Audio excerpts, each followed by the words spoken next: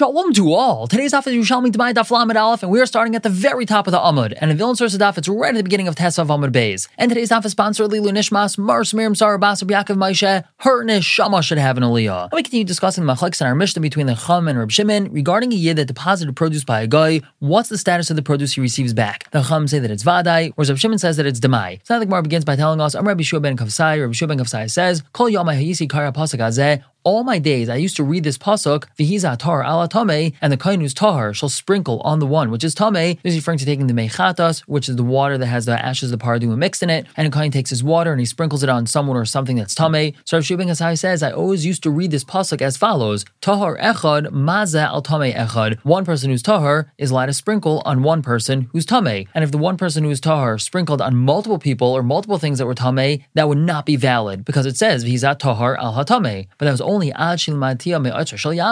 I learned the proper pshat from the storage house in Yavne. This refers to a Mishnah that discusses a storage facility that houses produce for multiple people. And the Chacham say,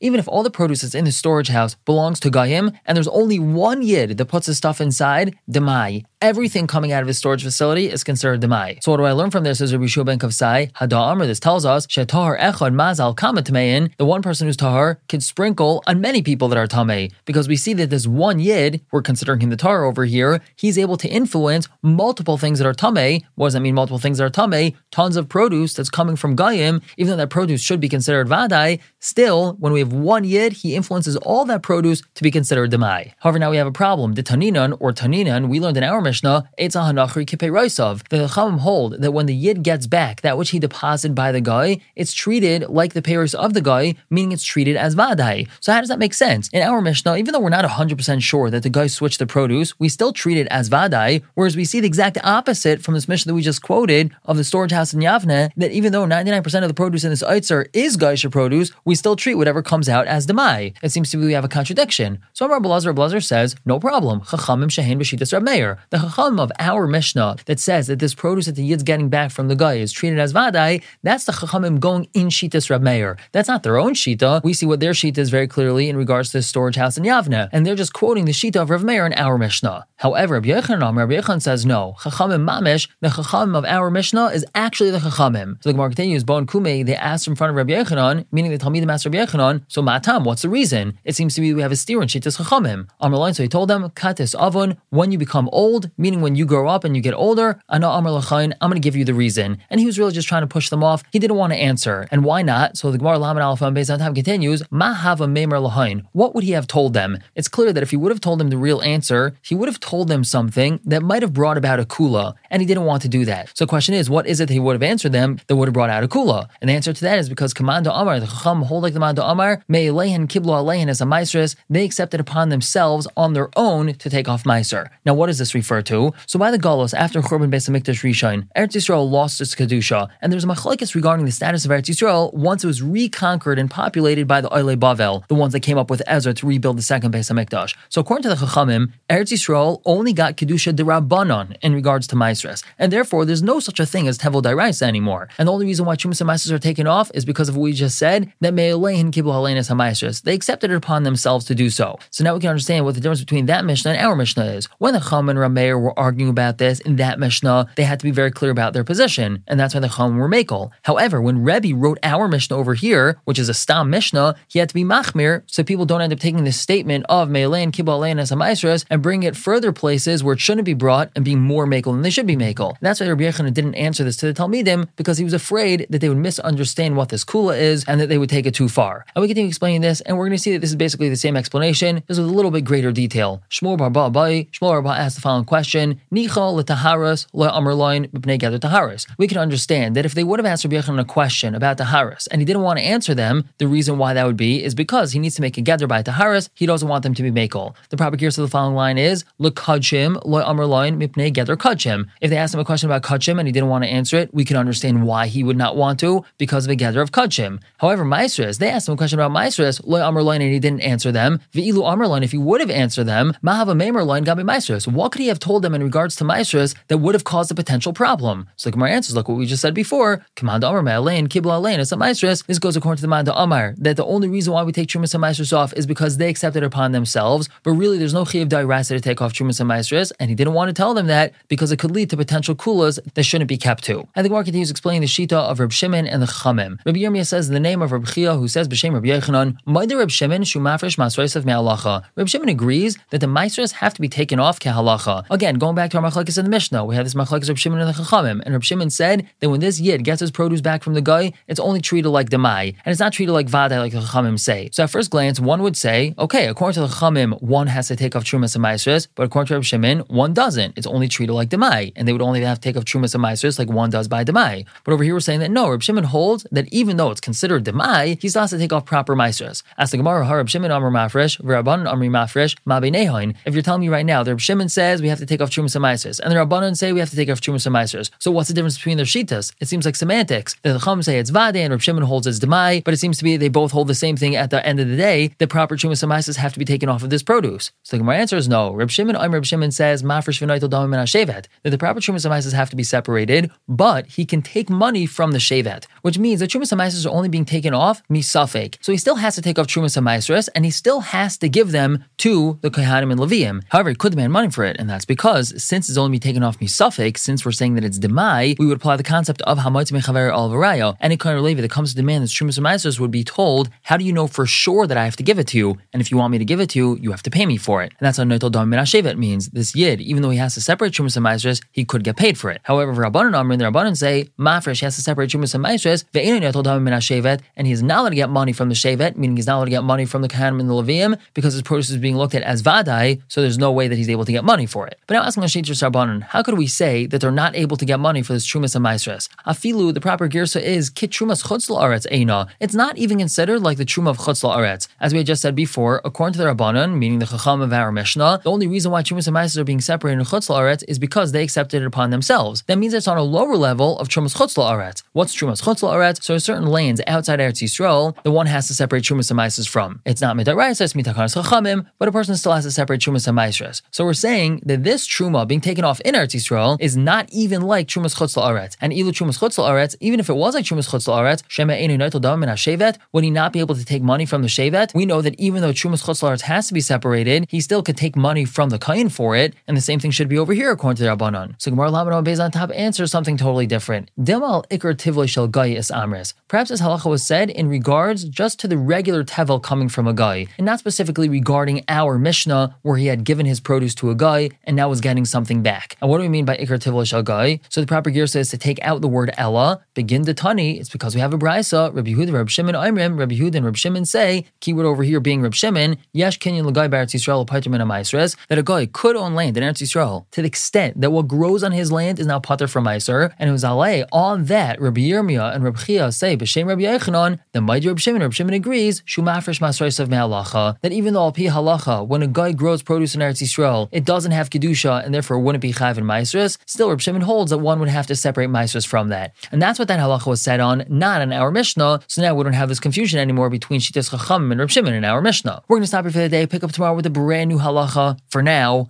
everyone should have a wonderful day.